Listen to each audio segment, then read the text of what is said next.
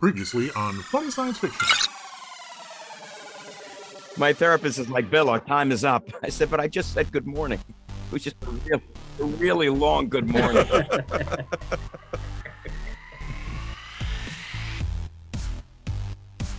Hey, this is Will Wheaton, and you are listening to the Funny Science Fiction Podcast. The podcast that was banned from the bridge by Captain Picard. Our show is brought to you by our charity sponsor, the Red Shirt Widows and Orphans Fund, which supports the Wish Upon a Teen Foundation that helps out sick kids when they need it most. And just imagine the comfort you'll give Red Shirt crewman number 84. You'll know that when he puts on the red shirt and joins the Axis of Anarchy against the Knights of Good, defending their spot in line at GameStop, that he didn't leave his family destitute and without hope, because the Red Shirt Widows and Orphans Fund has his back and what's left of his guild credits. I love it when it actually makes our guests laugh and they're not just looking at us like we've lost our minds. That's so funny.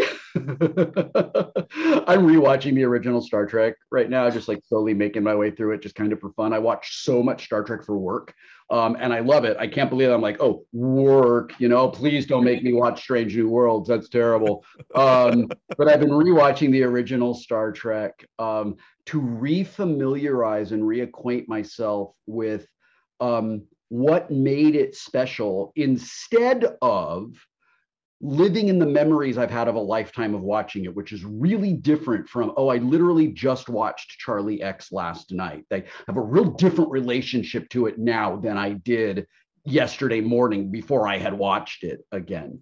Right. And in the watching of that, every time they're going to beam down someplace, it's just like, I know we have made red shirt jokes forever. And I know that they exist for an absolute reason. There wasn't a single person at Desilu who was like, we seem to be kind of troping this. Is there some way that we could maybe do this just slightly differently?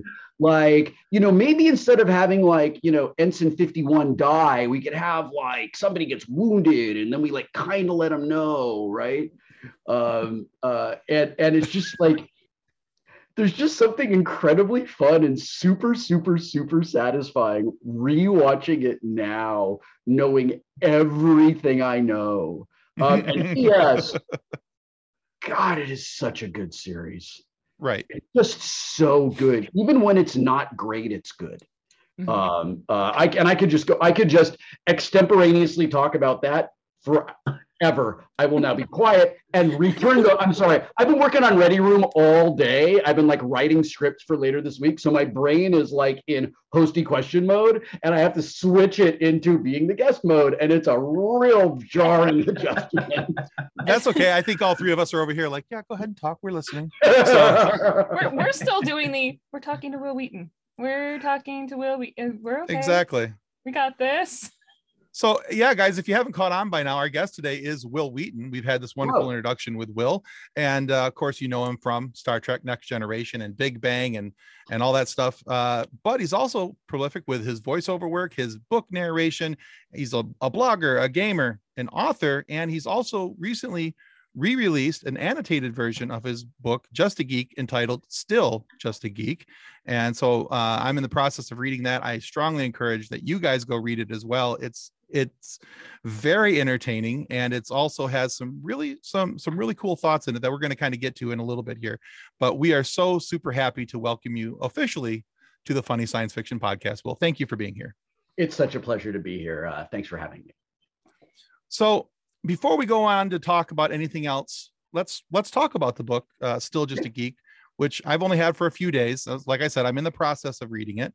My daughter, who you met a few moments ago, will actually be very proud to hear that I'm actually reading a book instead of just listening to a book, which is a big leap for me. But I think one of the things I have enjoyed so far most about the annotated version of your book is the brutal honesty in your notes. Mm-hmm. And, it's refreshing to see somebody willing to call themselves out on their own stuff years later for, with something especially that you wrote nearly 20 years ago. Mm-hmm. So as an example of someone who's learned from their past and trying to be and do better, what advice would you give to those who are confronting their own mistakes in word or action? it took me a very long time to find compassion and empathy for the person I was when I was just way too willing to just casually accept really cruel, lazy jokes in the service of like trying to be kind of like, I guess, what we would call an edgelord today. And in the like, as I witnessed that, I just kept thinking, like, I'm a public figure and I work really hard today and spend as much of my energy as I possibly can setting a really good example for people and being the person I need in the world. And when I saw all of that, I was just mortified and angry and embarrassed, and I was super impatient with that guy. In the process of reflecting on why things that were never okay felt okay to me in the moment, I gave myself permission to accept the person that I was as a person who's a trauma survivor, as a person who was, for all of that book, living with undiagnosed depression, anxiety, and PTSD. This was the person I was just trying so hard. I was trying to be relevant as an actor in an industry that wasn't really casting my type. I was trying really hard to just be an actor, which I didn't even want in my life, but I felt like I kind of had no choice. And I was trying to not feel like a failure. I was trying to be seen by my parents as a person instead of a thing. And I was hearing my voice for the very first time in my life. And at the beginning of me hearing my voice, it's gross and it's messy and it's disjointed and it's confused because it's literally the first time I ever got to use it when I started my blog around 2000. So in the writing of Still Just a Geek and the annotating of it, and then also in the writing of all the essays and speeches that make up the second half of the book, where I talk about living with mental illness and I talk about being somebody who is a survivor of abuse and exploitation. In all of that, I had to find compassion, empathy, and forgiveness for myself. The only way I could do that was to take responsibility for things that I regretted and then make amends in a way that I hoped would be meaningful to the people to whom I felt amends were due. And then accept that I've done all of the things I can do to start this process. And the thing to kind of do now is to continue listening. Somebody once recently asked me something about what we as like, sorry, I kicked my laptop is so old that the battery lasts for, like up to a minute at some point. And I just inadvertently kicked the cord out. A fellow cishet white guy asked me what we could do about like amplifying marginalized voices and being a good ally. And the first thing I thought of was we can shut up and we can amplify voices rather than taking a voice and then just saying it again ourselves. Use the platform, use the privilege, use everything that we have as the most coddled members of American culture and amplify people who have been silenced and pushed down and shut up and listen. And then live the things that we have learned. Right. That's how we affect change. That is what works for me. Everything works differently for every other person. And honestly, if someone's like at a moment in their life where they're feeling like, I kind of need to make some changes to things, way to go. Like, that's fantastic. That's a great place to be. When you get there, you're gonna be okay. The first time it gets hard, and it's gonna get hard, and you go through it and you get to the other side, you will know that you will get all the way to the end. You don't know how long it's going to take. You don't know how much more difficult every hard part's going to be, but you will get all the way to the end because you have the desire to be better. You have the desire to be a more full person. And that is an extraordinarily long answer to your question. I like long answers. We're That's good there. a great answer, though. You know, one of the things I love not only about your answer, but also the answers that, and I'll say that you wrote in your book, that really appealed to me, because having to learn to deal with my own past traumas and issues in my own life, because this is something I had to address. I started addressing 3 years ago. So this is all kind of fresh and recent for me. And I'm a 45-year-old man. So, this is something that I only started addressing a couple years ago, and learning to make amends with things in my own life, moving forward. And I love the fact that, looking back on your own things, that I think it would have been very easy just to say, well, I was 20 years younger. I was in my 20s, and I was this or I was that.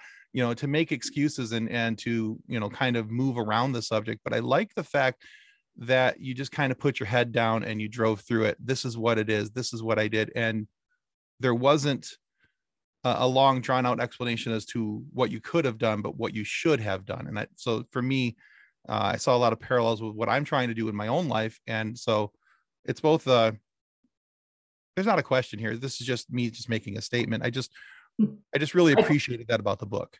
I can relate to the place where you are. I have been there, and I kind of return there like all of the time. So just like from somebody who's on the journey, like, I see you, buddy. Like, I know how hard it is. I know how challenging that work is. One of the things my wife and I talk about a lot is that it's really easy to just justify things. I live with mental illness, and that's just a fact of my life. Doesn't define me. It's just part of me. I could use it as an excuse, probably. Sure. And if I did, that would really undermine and hurt other people who live with mental illnesses, because I'm responsible for the choices that I make no matter what. There are mitigating circumstances and contributing factors that can help me understand and find compassion, but I am ultimately still responsible for what I do. And a big thing about forgiveness is, if we are looking, and for me, finding the ability to forgive myself is more meaningful and longer lasting than hoping for and looking for forgiveness from another person.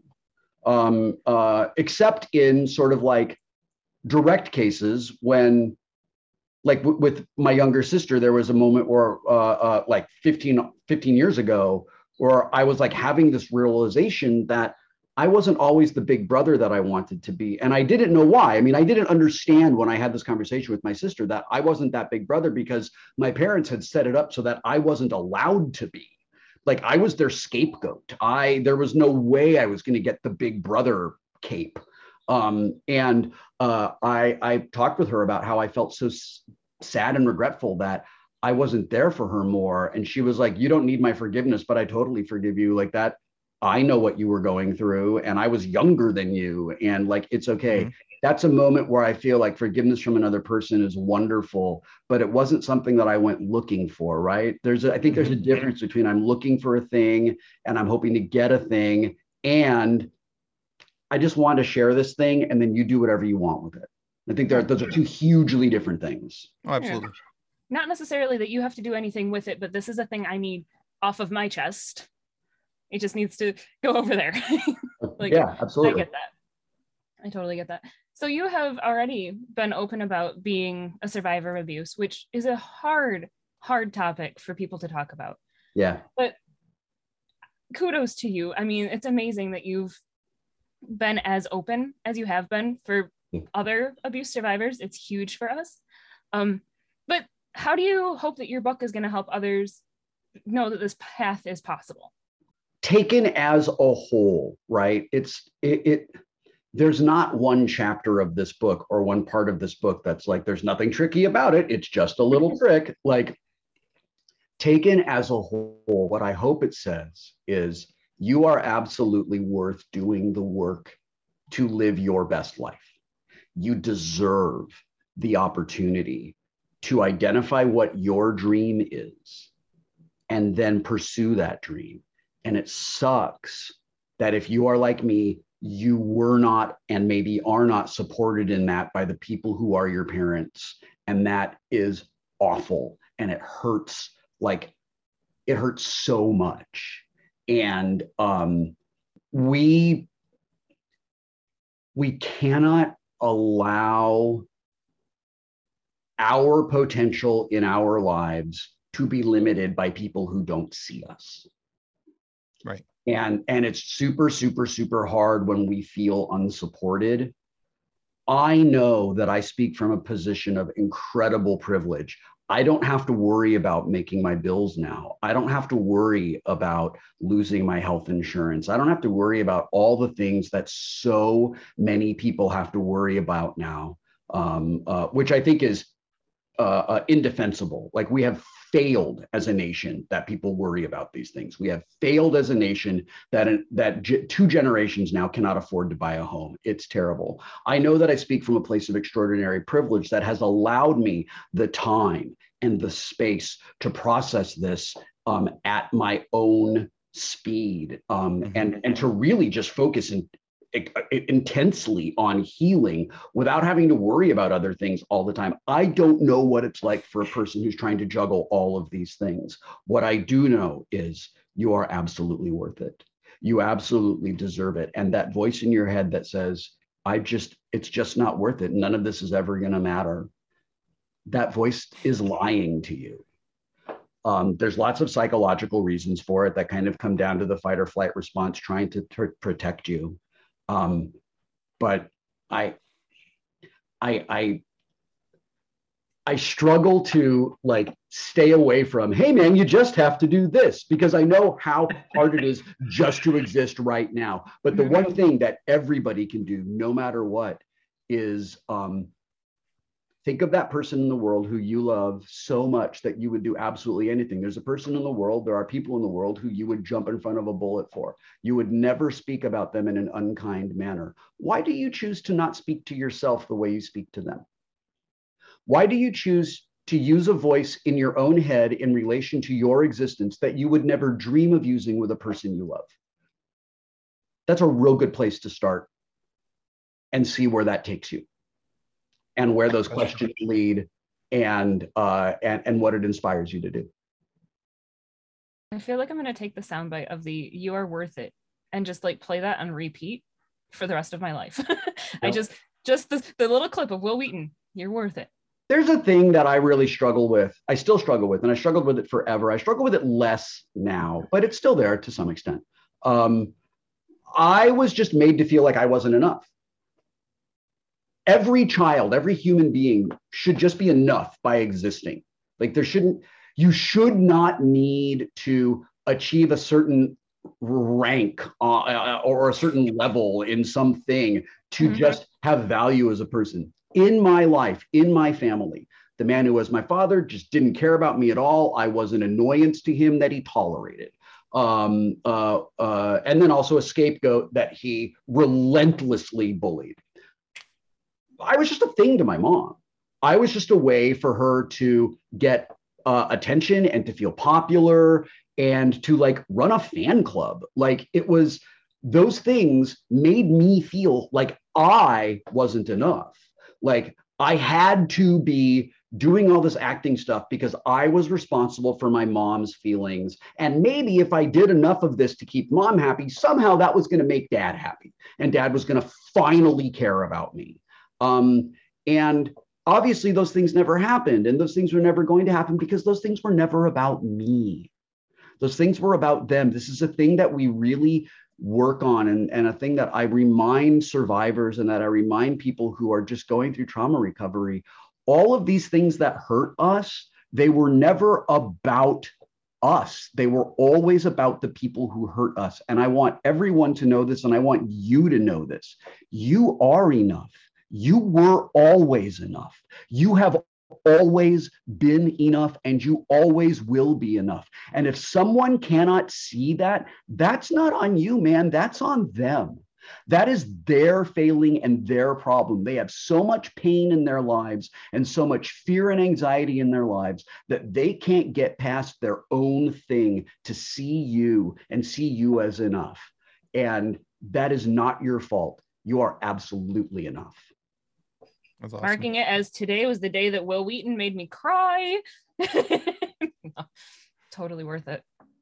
So, Will, you are a storyteller at heart, and we all love a good story. But one of the stories that we rarely get to hear are some of those funny behind-the-scene moments. Mhm. What was a funny behind-the-scene moment that you really enjoyed and just had a blast with? In the third or fourth season of Next Generation, we were on the bridge, all of us, the entire cast was on the bridge.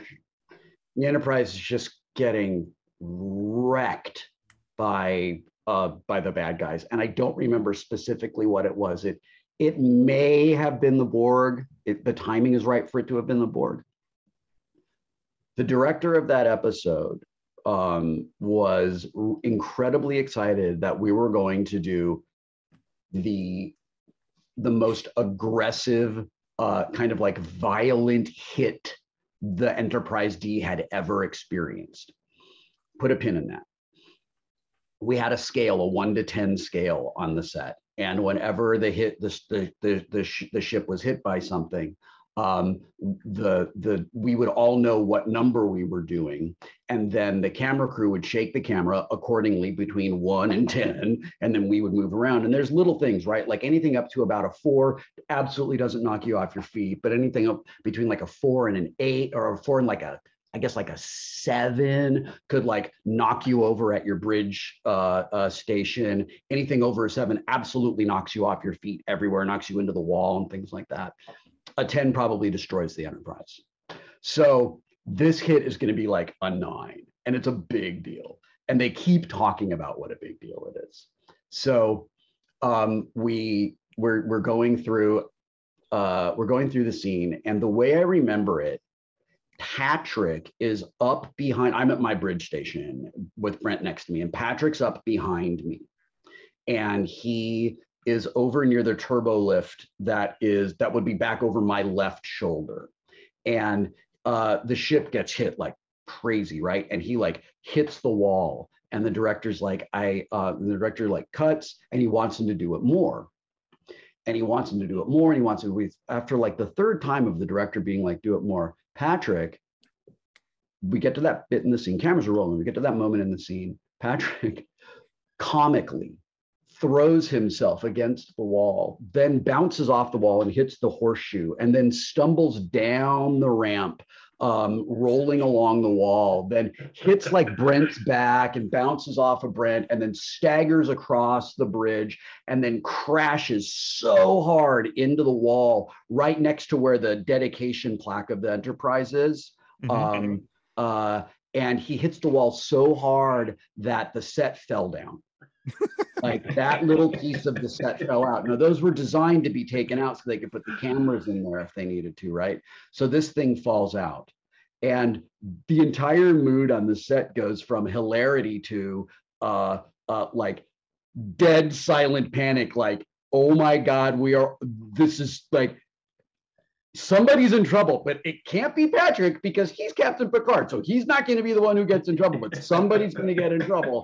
And like, now it's going to take time to put the set back together. I felt that the mood switch from uncontrollable laughter to the most insane tension. So like on that scale, we went from like a 3 of laughter to like a 9.5 of tension. So I'm like, I look down at my console and I say, Captain, hull breach on deck 1.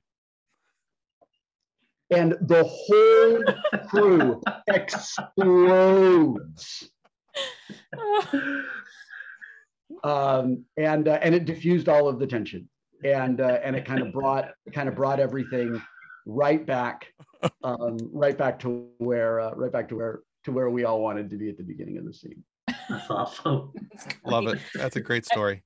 I have to say that my brain kind of did wait, he just said Patrick so calmly. Like, it's normal to you. I know. It's super weird. I had a similar moment a couple of days ago. A person we were sharing pet pictures online, and a person sent me a picture of this animal that lives in a tree in their backyard. And not exactly a pet, just an animal that lives there. His name's Mr. Fuzzy Pants, and Mr. Fuzzy Pants is a koala. And I love koala. When I went to Australia, I went to a koala sanctuary specifically to be close to them. We have them at the Los Angeles Zoo. I go to the zoo specifically to see them. They are a special thing that I make an effort and pay money to experience. And this person was like, oh, it's Mr. Fuzzy Pants. Yeah, sometimes he poops up there. It's like a whole thing. And I was just like, yeah, of course. Like, you can just be like, yeah, whatever. It's super normal to you. It is jarring to me when people insist on calling Patrick Sir Patrick. That is weird to me. But I absolutely get it. And when we're in public, and I'm like hosting him, I use the honorific, of course. Are you kidding me? My friend is a freaking knight of the British Empire? Yeah, I'm gonna call him Sir Patrick Stewart. Of course I'm going to do that. That's awesome. But I choose, I choose. I love those little culture shock moments though, because honestly, if somebody sent me a picture of Mr. Fuzzy Pants, I'd be like, really? Like I had the same reaction that you would have with I love koala. Yeah, like, he's so cute. He's just like up in the and I feel like it was a woman who sent this. Anyway, the person who sent it was like, yeah, he's just up there, he snores at night and he makes these really cute grunting noises in the afternoon, and he just kind of like, he cruises around from tree to tree, and like everybody in the area just kind of knows him. That's amazing. And they said it with the same way. I'm like, oh yeah, there's ducks that live in my neighbor's yard. Right. And I'm like, oh, the ducks are here. Okay. Ducks are normal. That's awesome. Right. And they're just like, oh yeah, koala, whatever. See, and that's like the town that I grew up in actually has a Facebook page for the town turkey. Incredible. There's a turkey that is just wandering around town. Well, it's since become discovered that it's an entire flock of turkeys. It's not the same turkey. It's not the same turkey. So now for a long time, it was believed that this was one turkey. Yeah. So now I have this story in my head of like the group of turkeys that get together, and the turkeys are like, this aggression will not stand. I am so tired of them breeding us to where we can't even stand up so that they can eat us for their genocide celebration in November. I have an idea. Tom, come here, I have an idea. All Toms. Yes. Awesome. And it was working. It was really working. And like they've had issues with the turkeys chasing the Schwann's trucks and getting like attacking garbage men. And are turkeys aggressive? They are. I didn't know that. Are they aggressive like wild turkeys? Wild turkeys are aggressive. They're not. I'd say they're milder than geese. Okay. But I mean, I think everyone's milder than geese. Well, yeah, they don't have Canadian geese aggression, but they've got Canada geese are vicious. Whenever somebody's like, I just think geese are so cute, I just know, oh, you've never been in the same place as a goose. No. You've never been bit by a goose. You've never been chased. Evil things. So I love animals so much, but if a goose comes after me, I am kicking the crap out of that goose. Oh yeah, for sure. It is like, and that at that point, it's like it's me or the goose. Well, that's fight or flight. I mean, Yeah, for sure. And don't think for a second that goose is not 100% going to murder you. Oh yeah, for sure, for sure. The college campus that I went to, from Canada, they had geese because we had a pond at the college. And they attacked one of my professors while she was riding her bike. Like the goose landed on her face and is like flapping its wings, attacking her while she's trying to ride her bike. She ran into a car. And it's awful because like seeing a person get attacked by a goose is hilarious. It looks so funny, and it's not. There's a lot of distance between this is fun and I'm being attacked by a goose. We had a goose growing up, and it hated my brothers. Yeah, it hated my brothers, but it loved me. And so my brothers would go out. My brothers would go outside in the middle of summer in their snowsuits, and just to protect them from the goose. And so the goose is just chasing them around. And goose had questionable taste. That's funny. So, Will, we've all had a lot of fun preparing for this interview this week because there's so much that you have done, whether it's been in voice acting or book narration. Like I found out you played Perceptor in one of the Transformers things, and that was really cool to me because we got to talk to Paul Eiding as well, who also was in the original series and the 86 movie was Perceptor. And so I was like, oh man, that's cool. It's a nice little tie-in. And I'm a huge fan of your book narration because I started with Ready Player One because I'm an Ernest Cline fan. And, but yeah, so I told you all that so I could tell you this. I've been watching a lot of your episodes of Tabletop and, watching you on, there was an episode you did with the Guild and, some other tabletop stuff. And so I'm playing my very first tabletop game in just a couple days here. I've never played D&D my entire life. I've never played any role-playing games or anything like that.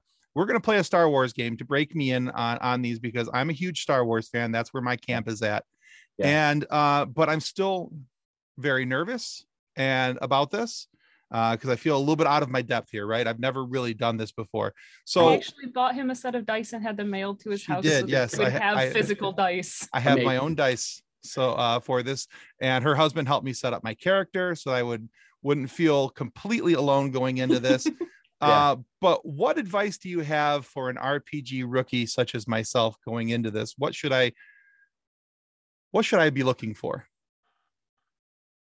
You can try absolutely anything within the boundaries of your character, and your game master will just tell you if you can do it or not. Like, you're working with other people to tell a story. You're using your imagination to pretend. So what's it like if I'm in Star Wars? I would tell you, just from a practical metagaming standpoint, stormtroopers in the Star Wars RPG are massively more dangerous than they are in the actual Star Wars universe. In the Star Wars universe, stormtroopers can't hit a wall with their fist when they're 2 feet away. In the Star Wars role-playing game, they're real dangerous, and like 2 stormtroopers can wipe your party if you're not careful. So just be aware of that.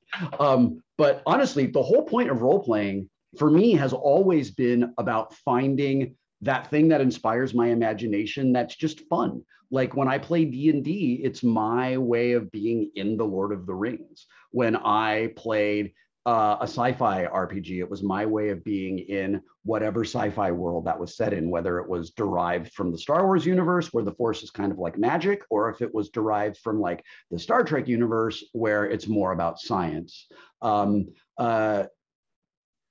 There's a great line in Rocky Horror Picture Show: "Don't dream it, be it." Whatever you can dream in a role-playing game, you can be that at the table, and your game master or dungeon master will just help support whatever you want to do. Don't be afraid to take chances, and just commit to telling the story.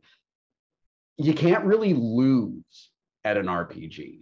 I mean, your character could get killed, I guess, which is a bummer, and you'll get emotionally invested in your character if you're lucky, and you will take care to protect them. But the whole point of role-playing games, the way I play them, some people play them really more like a tactical miniatures game with a little bit of storytelling kind of dusted on top of it, which is super fine. It's not my way. When I'm doing it, I just want to tell a story. I want to examine things in my imagination and have fun finding out what happens next. So I would just commit to that and don't ever think it. And when you roll poorly, something I know a little bit about, it is very much an opportunity to like come up with a story about why that happened. When I played on Critical Role, my character was just statistically improbably incompetent. Someone did a plot of where you would anticipate rolls to land and where mine did, and it was just, if I had been wagering on something and actually placing my bets where my rolls landed, the odds that I would have won based on making those rolls are astronomical. So they showed all of that, and I was like, why? Why is this guy so? He was hungover. He was massively hungover. I'm so using that. He's like a sci-fi. I mean, he's like a fantasy dwarf. You know, he's all about the ale. He's all about like just like leaning up against his axe and just diving into a literal barrel of ale and drinking it until he can't feel feelings anymore. Of course, he was super hungover. That's why he was so bad at everything except kicking in a door. Nice. Oh, wait, which actually he didn't do. He kicked the door and rolled a critical failure on the door. He rolled a critical success trying to interrogate a guy that absolutely didn't need to be interrogated. I was just like, Remember that moment. He rolled a critical success on interrogating a guy, and it was like useless. There was no point. Like there was just, it wasn't going to do anything. That was not going to help us at all. But you bet that Torbjörn was like, tell me everything. That's fantastic. I do remember watching that moment and being like, this character makes no sense and I love him. Yeah, my character actually is going to be a AWOL clone trooper. Cool. Who is now a farmer, and I named him after the Weird Science character of Farmer Ted. Amazing. So yeah, that's what I'm going with. So. Yeah, that's great. So he's got a reason that he left. He's got a reason that he chose being a farmer. He's got a reason that he chose where he is. Those are all inspirations you can use to build his story. And define what he does. There's a thing he cares about that is really worth defending. And there's a thing that he really wants. And those are the three pieces that you can put together to motivate him to fall back on. Awesome. Thank you. So there were a couple of videos I found. Both of them are actually from 2013 about you talking about why it's awesome to be a nerd. Yeah. One was in response to a 9-year-old girl talking about being bullied. And the other one was a recorded message to a fan's newborn daughter. Yeah. And people loved the raw emotional authenticity in those videos. So did I. I have a 3.5-year-old little girl who is already showing that she is going to be just as nerdy as her parents. Amazing. Like, I have recently taught her to hold her hand out in front of an automatic door to use the force to open them. Always a great idea. Makes people laugh hysterically. Never not satisfying. It's great. Yeah. But how can I help her foster her love for things that are nerdy while preparing her for the sometimes harsh reality of being a nerd? As I said in both of those videos, and as I actually write in Still Just a Geek, being a nerd is not about what you love. It's about the way you love a thing. I am part of a large group of people that are in the public eye that have lived our entire lives in kind of like nerd media and nerd culture. And we have been working diligently for decades to open the gates and welcome everyone into our world. For a real long time, we were very gatekeepy. We were toxically male, and that was just kind of reflected what was going on in society in the 70s and 80s. And I think we who found some comfort in safety and fellowship in the nerd community wanted very much to break that insular nature and tear down artificial barriers that have been erected between people who identify as jocks and people who identify as nerds. Like, you're just enthusiastic for different things. There's being physically tuned to succeed at something is super cool. That's hard to do.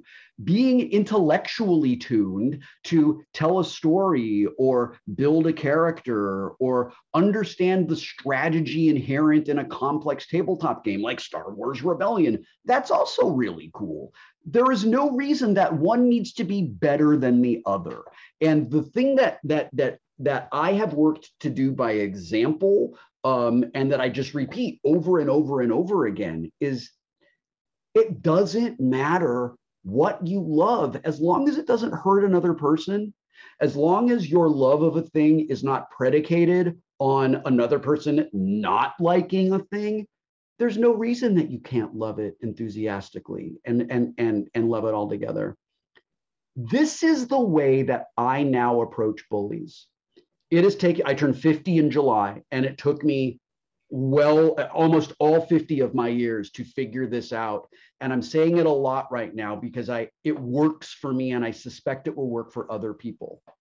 When someone comes up to you to give you a hard time about a thing that you love, we'll just say it's a nerdy thing, right? Some playground bully is going to come up to your daughter and give her a hard time because she is reading a book that nerds read. I don't know what it is. Let's say, like, I'm just going to decide that your daughter's 7 and she's got the like fifth edition starter book because whatever, that's her deal. Right. She's like, yeah, I'm going to do this. Okay, cool. And someone's like, nah, nerd, right? The whole reason that person's doing that is because of something they feel.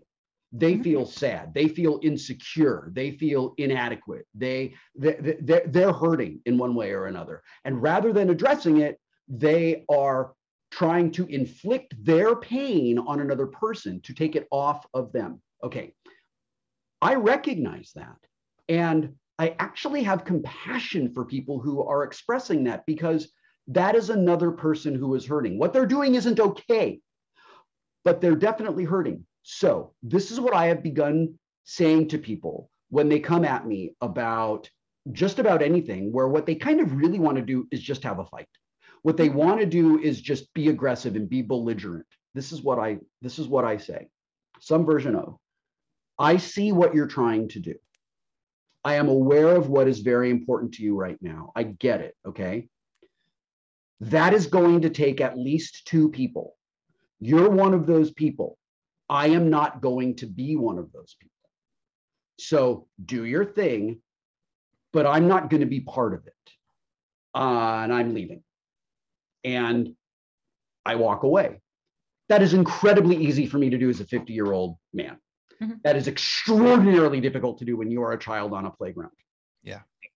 The way that we can get our kids to there, I think, is by teaching our kids to have boundaries that are entirely up to them, that they expect to be respected.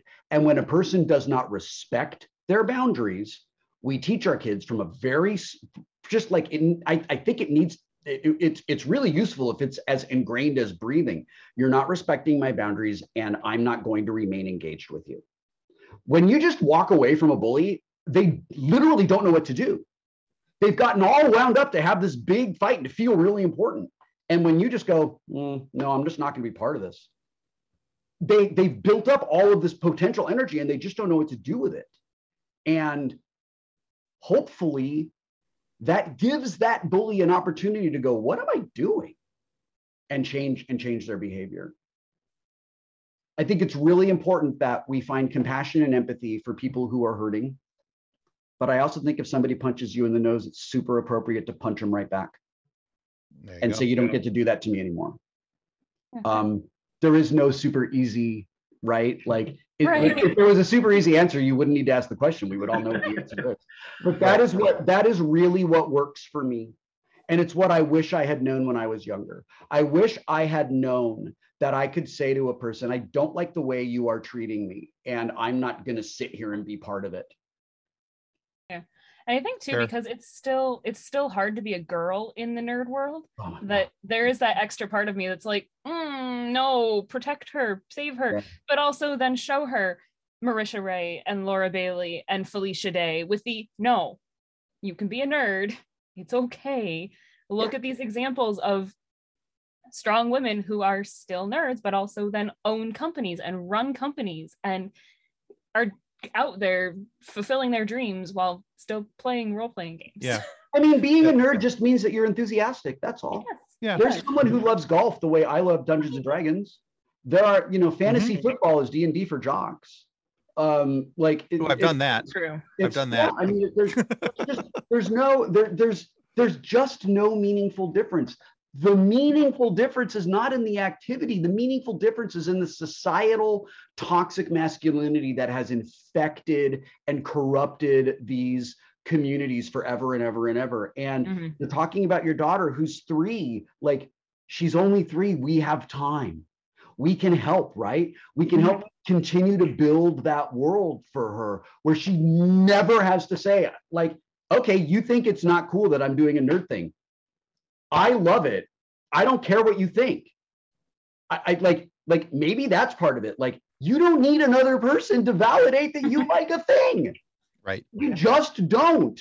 This is this thing that, like, Felicia and I figured this out when we started doing tabletop and when we were building out Geek and Sundry. We didn't need to try to go make everybody happy. We didn't need to try to, like, give people a thing we thought people wanted. We made the thing that we loved and knew that there were other people who wanted to share it with us. And it's going to be exactly the same way. The more women are just sort of like out and proud and loud about being nerds, the more awkward and weird it's going to be for crappy toxic men to like get into the middle of all of that and try to create those problems. Amen. We create that change by being that change. And that is like fellow white guys, that's really on us. We got to call each other out, because I tell you who's causing the problems in all of our communities. It's us. It's nobody else. It's nobody else. It is always white guys. Not all white guys, but when there's a person causing a problem, it's a white guy. It's just the way it goes. And we just have to stand up and call each other out so it stops. So we have a Facebook group of about 203,000 plus. And That's it is quite just a Facebook group. Yeah. It's huge. And it's just That's filled with that's a small town. it's just filled with memes. Awesome. I love that. Just memes of different geekiverses. Yeah. So you've been in roles where you are the nemesis of various Evil Will people. Wheaton. Love that guy. What is a geekiverse that you would like to be a part of, and who would you like to be your nemesis? That is such a good question. And I have like massive optional paralysis right now.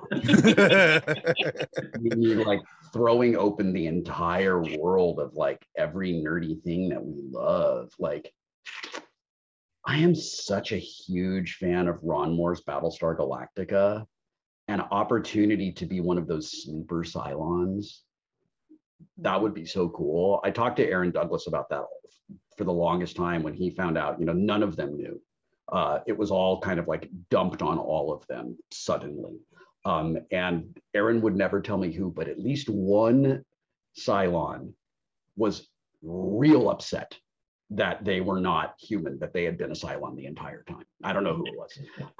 But he said he started making these choices as an actor, where he would be doing a thing, and then as an actor, as the character, he would have a memory that was tied to him being a Cylon. And he was playing it like, oh, these things are starting to make sense now. These things are starting to come together. I understand all of it. I get it. And I always thought that was so incredibly interesting, and it would create such a fun character to explore. But now that I've said all of that out loud, I'm going to completely change my answer. And because I can do absolutely anything, and I have all the power in the universe to make this happen, I bring back Eureka, and I return to Eureka as Dr. Parrish and continue having Fargo as Dr. Parrish's nemesis. Poor sweet Nice. Fargo. I need to rewatch awesome. that show. I love that show. Great answer. All right. Well, we're at a part where we like to take our guests through a very small quiz. Okay. And this is the Meet the Will Wheaton on the Bang. So, Evil Will Wheaton. Evil Will Wheaton. So Okay. it's a 4-question quiz. All Okay. questions are multiple choice. Okay. All right. Now, if you get 3 of the 4 questions correct, Yeah. you win something. We're going to Oh, send well, you. I win. We're going to send you this book. If I can get Okay. the glare off it. It's Okay. called The Custodians of the Cosmos. It's written by Yep. Drayton Allen, Yep. Nick's dad, and it's a book about a young man who joined something quite like Starfleet, but not like Starfleet for litigious reasons. Anyway, Sort of similar yet legally distinctly different from Starfleet. Yes. absolutely, I'm a completely. huge fan of these organizations. I Yes. have written about a number of them. Yes. And so, but he didn't quite make it in. So he washed out and he rejoins as a custodian to boldly clean up after those who boldly just went. So Really, I hate how much I love that. You will absolutely love this book. all right. So we'd like to send you that book. So All right, I'm going to try. we're done I'm going here, to try even harder. there you go. So after we're done here, stick around and we'll get your shipping information and we'll make sure that we get that for you. Okay. Okay. So 4 questions, all multiple choice. If, however, you get less than 3 questions correct, we take your picture, we make a meme out of you, and we put you in our Facebook group. We Oh my call it the God. fun sequence. Stakes are so unbelievably high right now. So, all right, Okay. Nick, take us All out. right. Will's house number or street address is what in the Big Bang? Is it 1701. Yes.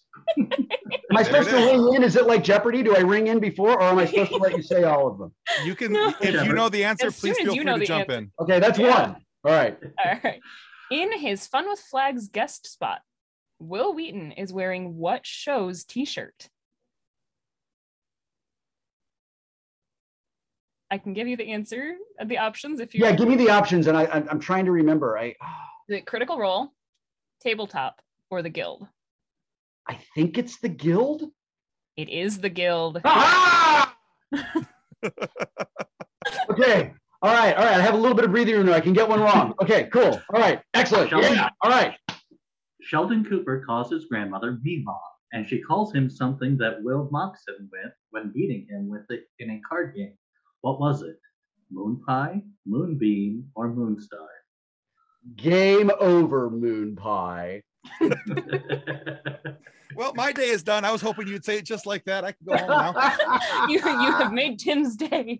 No, legitimately, you just did that. I was hoping you would say that. For sure. That's fantastic. I will just tell you, when I read that in the script, I laughed so hard and tried to get them to let me call that back every subsequent episode when I was still evil Will Wheaton before Will Wheaton became their friend. Mhm. Every time I wanted to call Sheldon Moon Pie. I just thought he just calls Sheldon Moon Pie because he knows it drives Sheldon crazy. Oh, that would have been And brilliant. Chuck Lorre says that is so funny, but it kind of demands that everybody in the audience have seen every episode to know why he does that. And I don't want to confuse the audience. One of the rules of comedy, you can trick them, you can misdirect them, but you can't confuse them. So that's why Will Wheaton never calls Sheldon Moon Pie anymore. And if you have, I'm going to answer the follow-up I've decided you're going to ask. Hey, Will, what's your favorite line you've ever said on The Big Bang Theory? Is it actually also your favorite line you've ever said in your entire acting career? Well, as a matter of fact, it would be, of course, live long and suck it. That is the best one. That is not question number 4, surprisingly, though. All right. Excellent. All right. Question number 4. But you've got a book. I've got a book. However, question number 4. In 2022, you, Will Wheaton, confirmed that you were still just a what? Geek. Yes. That is correct. 4 for 4, my good man. Jolly good show. So Yeah, we will well, send you this book. Woo. Boy, I got to tell you, the level of relief I feel right now. Well, is you know, extraordinary. if you had made it into the meme verse, you would have been in good company with Dan Povenmire and Robin love Curtis. Dan. Dan went to Casa Bonita, the real Casa Bonita in Colorado, and he and I had been talking about it at a friend's house like a month before. And one night I just start getting all these text messages from Dan, and it's all these pictures because he's inside the real Casa Bonita. Oh my gosh. And he was like, it's like a fever dream. I cannot believe this place is real. And he Awesome. just, and every time I thought, well, it's not going to get better than this, 10 minutes go by, here comes another picture from Dan. And I was like, I cannot even believe he watched them cliff diving and just, he was like, this is like, you have to come here. So Casa Bonita is on my bucket list for sure. That's That awesome. is amazing. Well, thanks for being on the show today. Where can our listeners go to find out more about you? Rather than give you a huge list of URLs that everyone will forget, I'm going to give you one that I hope you will remember. It is willwheaton.net, Will with one L. That's where my blog is. That is where the links to my little limited social media engagement are. That is my home online at willwheaton.net. Awesome. Well, we are definitely going to link that so that our viewers and listeners can find you. Thank you. And then we also, Least guys, creepy way possible. yeah, actually, yeah. But we also want to remind everybody that subscribing is the single most important thing that you can do to ensure that we get more amazing guests like the amazing Will Wheaton here today and funny moments for you to be able to listen to. So please subscribe. It helps more than you're ever going to know. And please go to willwheaton.net. Check out what Will has going on over there. You will not be disappointed. It's an amazing website. And if for whatever reason you are unhappy with the content of our show today, please feel free to lodge a complaint with the head of our complaint department, Wesley Crusher. That's right. Wesley, son of Beverly, is in charge of our complaint department, having proving himself as an intelligent and talented cadet in Starfleet and working aboard the Enterprise for some time. Wesley is uniquely positioned to hold this job. So bring your 2 copies of the complaint, but be polite, because if you're not, you have to remember he's friends with Worf, a Klingon, and Klingons can be nasty folk when their honor has been shamed, even if they do work in Starfleet. Wesley would love to hear your complaint right now, but he's got to go talk to his manager. That's right. Well, thanks again, Will. Thank you. All right, that's going to conclude us for Funny Science Fiction. Goodbye. Yeah. And speaking of sponsors and show partners, check out this short video from our good friends over at Level Up Lightsabers.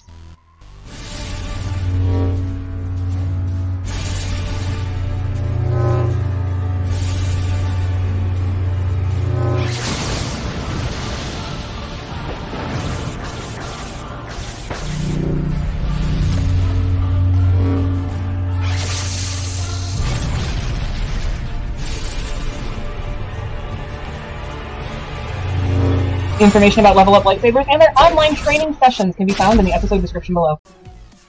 On behalf of the rest of the hosts of Funny Science Fiction, we'd like to thank you for listening to this episode. If you'd like to be a guest on one of our future episodes, please contact us by means of our Facebook group, Funny Science Fiction.